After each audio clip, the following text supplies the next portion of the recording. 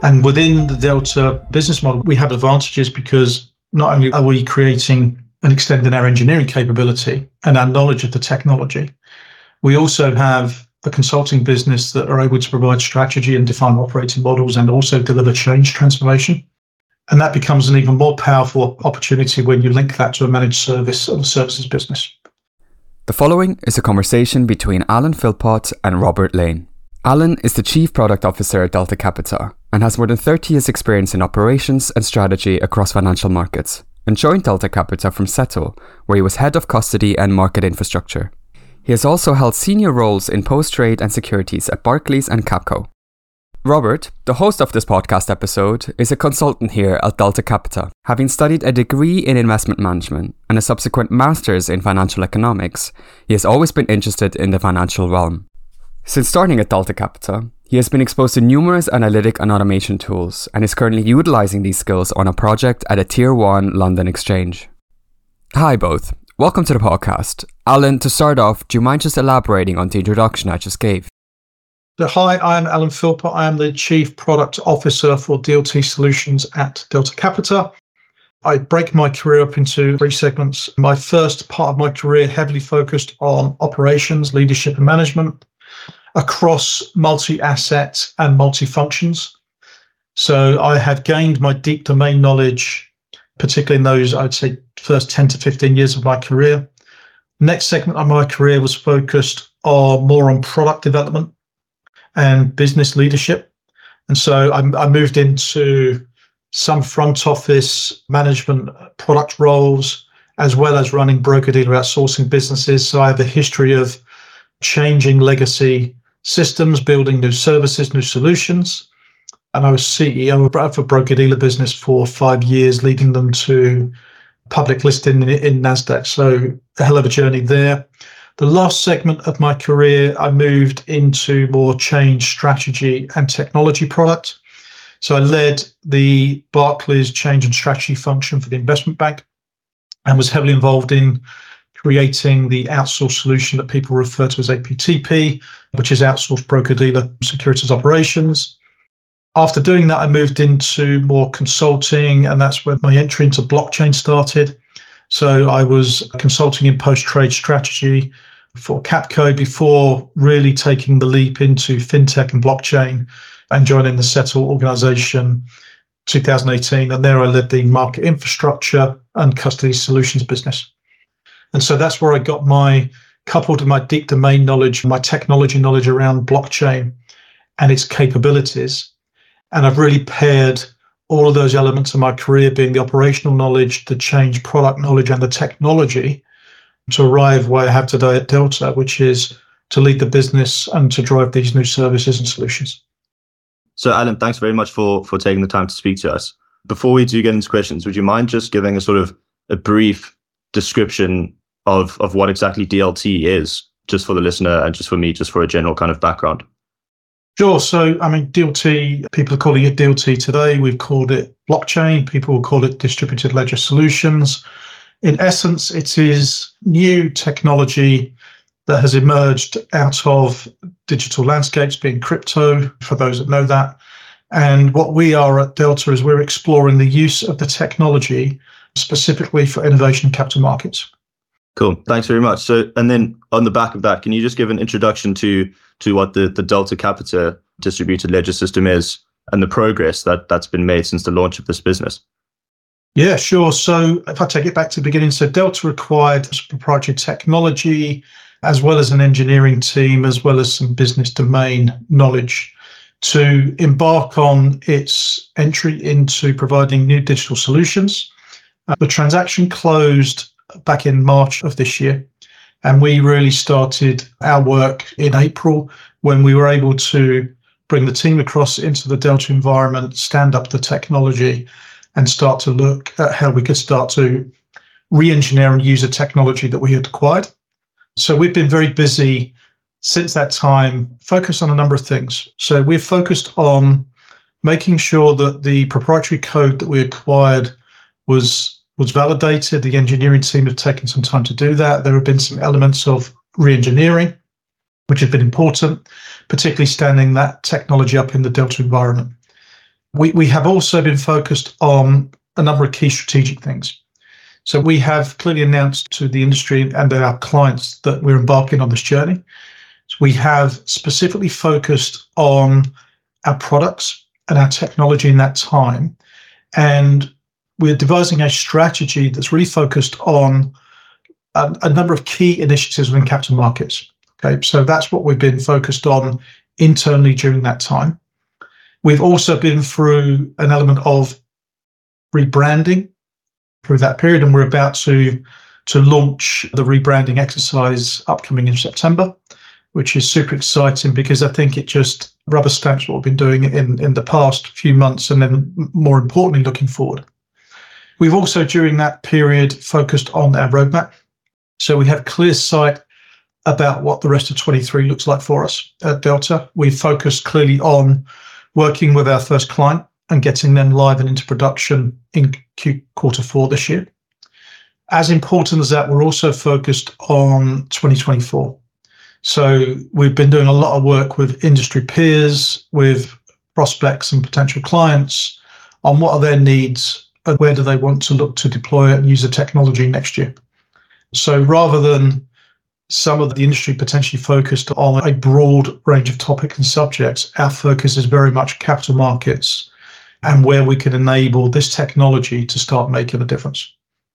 Cool. Yeah, thanks very much for that. I suppose on the back of that is the question of why did DC and you sort of think that this was a good time to enter into the market with this sort of technology? Yeah, sure. I mean, I've thought that for a number of years. So I've actually been looking at this technology for about 7 years myself personally. So I've thought for a number of years now that this technology is a game changer, a transformer for some of the areas of the industry. When I talk about the industry, I'm talking about capital markets, where this technology could be used to change the way things are done. It could be used to change the way that markets operate. It could be used to create new opportunities. So I've been a firm believer in that for a long period of time. I think what's becoming more obvious in the industry is that technology is now deemed to be more mature and has been more regulatory tested over recent years. And I think when you look at Delta's strategy around transforming itself, also becoming a solutions provider business, a managed service business, this particular technology, and again, other technologies do the same, but this particular technology is really strong in providing multi-tenant, multi-asset utility solutions. Okay, and so that's really super interesting when you're able to do that on new technology. I think another shift that Delta witnessed was a shift in the legal landscape or the regulatory landscape. So what's becoming more apparent is that regulation is clearly changing to allow the use of the technology. And as important is the law is changing. So there is a number of countries that have already changed law around the ability to issue native digital securities. And one of the things hopefully we get through when we have this conversation is terminology. So, when we talk about native digital securities, they're very different from tokenized securities, etc. So, and again, when we talk about the particular asset classes that we're focused on, they are regulated instruments. So we are not focused on the unregulated crypto landscape. We are very focused on this technology in regulated markets. Okay? And I think another observation is that some of the industry, I would say, not all of the industry, some of the industries have started to focus on production platforms. So they've shifted away from experimenting, doing POCs. Some are still doing that, but there are others that have moved on. And you're starting to see people now really think about how they can leverage the technology in a production landscape and start to use it to replace legacy age technology in their own businesses. Okay, so I think there's a number of factors that I think have got Delta's attention. So, when things align the way they have around regulatory change, technology advancement, and market opportunities, that tends to drive people into this space. And then going on from that, what do you think the key industry developments are that are driving interest in DC, DLS, and its capabilities? I think the industry is focused on the emerging opportunities for themselves in the regulated capital markets. And as I said, there is definitely a shift in the regulatory landscape. And working with Delta, why do people see working with Delta as an advantage? Well, I think one of our advantages and what people are seeing in Delta is that we're focused on this opportunity. We're not doing this as well as running a day-to-day business and trying to change a day-to-day business. This is our focus, and this is our services that we want to provide. And within the Delta business model, we have advantages because not only are we creating and extending our engineering capability and our knowledge of the technology, we also have a consulting business that are able to provide strategy and define operating models and also deliver change transformation. And that becomes an even more powerful opportunity when you link that to a managed service or a services business. So the fact that we already have client service businesses that we are positively seen in the marketplace of, acquiring clients' assets but offering them to multi-tenants is a key differentiator. So I think when people look at Delta, they're not looking at just a DLT technology, they're looking at all of the other bits and parts that come with that. And I think that creates a powerful opportunity for us and can help clients solve their business problems, can help them enable themselves for future change, and we can go on that journey with them. So I think that's a really powerful thing for us. I think the other things that are at the forefront of my mind and our mind when I talk to the industry participants is the two areas I think I'm seeing most activity is the area of clearly digital issuance. When I talk about that, I mean native digital securities. And there's been a focus for many years now around doing bond proof of concepts, but the industry's gone way beyond that. And I think now you're seeing, with law changing, the ability to be able to issue these native digital securities on the new technology. And there's a number of areas, the asset classes that we are particularly focused on are structured products and bonds. What's slightly different with the way that we're doing things is that clearly there is still a need for cash when we talk about cash on chain. Now, you can Google this, and there's many different initiatives around trying to get cash on chain, whether it's stable coin, whether it's bank coin, whether it's central bank currency. For the industry to truly transform, we need cash on chain. Okay. What we're trying to do is we've got the technical capability to do that, but we're more focused on connecting the existing pipes and plumbing of payments. So connecting up to commercial bank settlement, central bank settlement, for example, on Target 2. So we can connect digital securities to existing pipes and plumbing, which again is a really powerful transition because it shows that we can offer efficiencies and advancements in the technology whilst coexisting with today's ecosystem. And we're able to do that not only in native digital securities, but also digital asset tokens. We deem those to be different. And again, we're keen on making sure that we use the right terminology and consistency. So when we talk about native digital securities, as I said, they are a security issued in digital form from inception through to maturity. A digital asset token is a tokenization of a traditional security or a conventional security. Okay, so our technology that we are working on is able to do both of those things as well as conventional securities, which again, I think is a huge differentiator for us in our go-to-market strategy. Some of the other key developments in the industry which align with what we're doing is things like the EU pilot regime and the UK sandbox. So we are actively looking at partnering and providing technical solutions to anyone that wishes to participate in those pilots. The EU pilot is born clearly out of people focused on financial market infrastructures, of which is one of our key strategies. And again, our first anchor client is a regulated financial market infrastructure. So there, again, is an opportunity for Delta to work with our existing clients and our prospects on providing technical solutions in an emerging technical space. I think the last thing that we as an industry and we at Delta are really focused on is not providing fragmentation. Now, part of the challenge and the operational efficiency in today's ecosystems is fragmentation. I've worked in the industry for decades now, and for my time in industry, everyone's always focused on how can we remove fragmentation, how do we create interoperability. Okay, so rather than design the flaws of the past, we're heavily focused on making sure that we don't do that. And our technology solutions and our messaging capability allow us to be interoperable from day one. And we've already proven that by launching products that are interoperable. So we are agnostic to any blockchain that anyone wishes to use. We have to be, even though we have our own proprietary blockchain technology. we have connections into private permission blockchains and public blockchains. And that brings its own complexities. But what we need to make sure is that the solutions we provide to our clients are flexible. And if you don't consider that in any solution, you're going to struggle to drive adoption. And one of the key things that we think about all of the time when we do solution design is adoption. How can we make this technology easier for clients to use? How can it be adopted easier? And that's why our focus on interoperability focuses on traditional messaging protocols as well as new emerging protocols.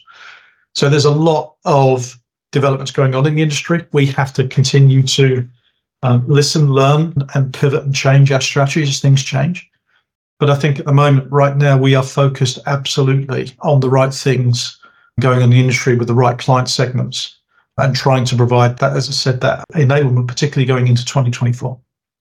Cool. Thanks very much for that. I think on one of the points you made, you were mentioning native digital securities. Would you mind just elaborating on, what exactly is the benefit of having native digital securities and the like?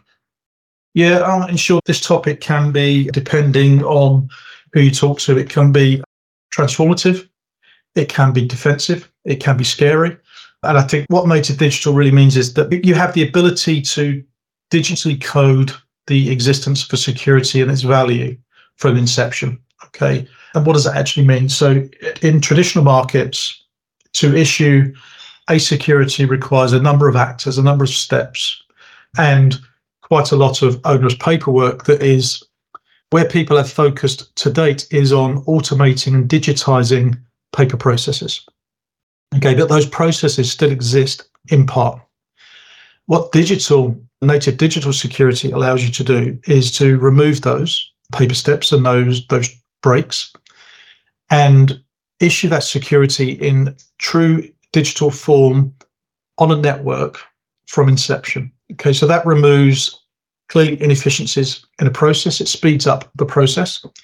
I think where it becomes interesting is that this is kind of the element of the industry where you get disruptors and resistors, which is, for me, the most interesting part. So by having the technical ability to issue securities in a different way, absolutely could disrupt the current landscape and remove a number of actors from the chain of issuance. When we think about where we spend our time is we focus on the issuer and the end investor all of the time. And they're the two most important parts in a security. If you don't have the issuer and you don't have the investor buying the asset, the rest in the middle is kind of just, it doesn't matter because it won't exist, it won't start. So our focus is always on that. And then what we do is we draw out the value chain, well, I'd say the process chain versus the value chain, because the value chain, therein lies the problem around the cost problem. What we focus on is through that asset life cycle, okay, how can you, in a digital way, automate process using, and people will talk about smart contracts, and it's probably something we'll talk about in a different session, versus executable code driven by workflow, which is the term that we tend to use, versus smart contract. Coming back to our point on terminology, we do need to make sure that we use the same terminology. So we focus on how can we drive automation, and ultimately what I tend to look at is how can I reduce the cost of ownership to the end investor, and how can I reduce the cost of issuance to the issuer? Okay, you do that by simply looking at the end-to-end life cycle and how you can automate things, right? And that absolutely then introduces another problem, which is there are many actors in that chain of that transaction that have revenue associated to processing. And when someone comes along and says, I can disrupt, change this, you get a ton of resistance. Okay, so it's not easy to do this. But and the reason we focused on those asset classes that I talked about at the beginning was that you tend to find that those particular asset classes have less actors. As important, they have the same actors providing different parts of the process chain. And it's in their interest, in order to drive more products to their clients at a cheaper price point and therefore drive more revenue and business, it's actually in their interest to change the way they do things. So we try to find the right actors and the right participants on the right asset class with the right technology where law and regulation allows it. So there's a whole ton of things to consider, but that's how we've managed to refine what we do. And when I talk about us being laser focused, that's how we've managed to achieve some of those things by considering all the things.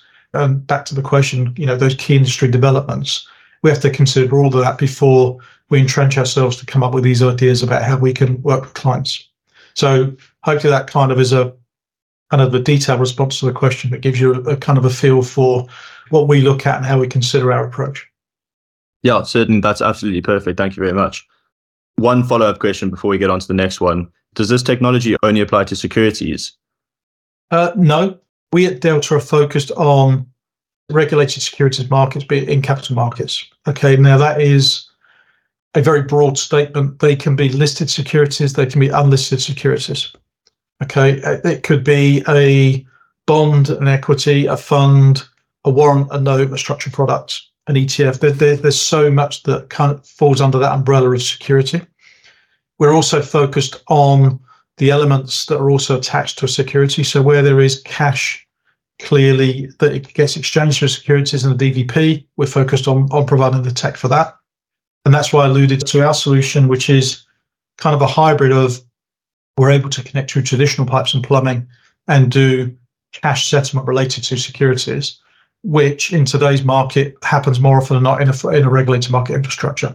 So we have a particular focus on securities. There are other things that we are aware that the industry is starting to explore again, things like KYC passport. So there was an attempt a number of years ago to explore DLT's use case in DLT in KYC. And I'm talking about 4 to 5 years ago, it was kind of explored. Back then, it was considered to be new technology. Was it scalable, etc.? And all of the questions I think that were asked about could DLT provide a solution have broadly been answered. I think in that particular utility opportunity, it's more complex than just having a technical solution. Creating a solution and actually migrating to it is probably the bigger challenge. So we are looking at that, but we're probably more looking and listening versus actively doing something at the moment. And then we'll work with clients as to their needs. But if that emerges to be an opportunity, again, the technology can be applied to do that. But one thing that we are not going to be at Delta is we're not going to be chasing around doing things that are not consistent with our business and our clients. There are other technology providing, there are thousands of blockchain companies that are doing all sorts of things, really interesting segments. But for us, we're focused on our area of expertise, which is capital markets. That's our domain expertise. That's all of our business leadership come from that domain. And that's where we have scale and capability. Within capital markets, what opportunities are DC DLS focused on right now? We are focused on launching our first client. So as part of our transaction, we went public on working with a financial market infrastructure. It's a super interesting project for us. It has opened up a whole plethora of conversations and opportunities just to partner with them. But we will not lose focus. That is our number one priority in this quarter, to ensure that we continue what we're doing, the good work we're doing, and we get that solution into production and deployment. So that is absolutely our focus. We are focused on working with other clients in Q4. And so we may start our second client project in the quarter. So that is a clear priority for us as well.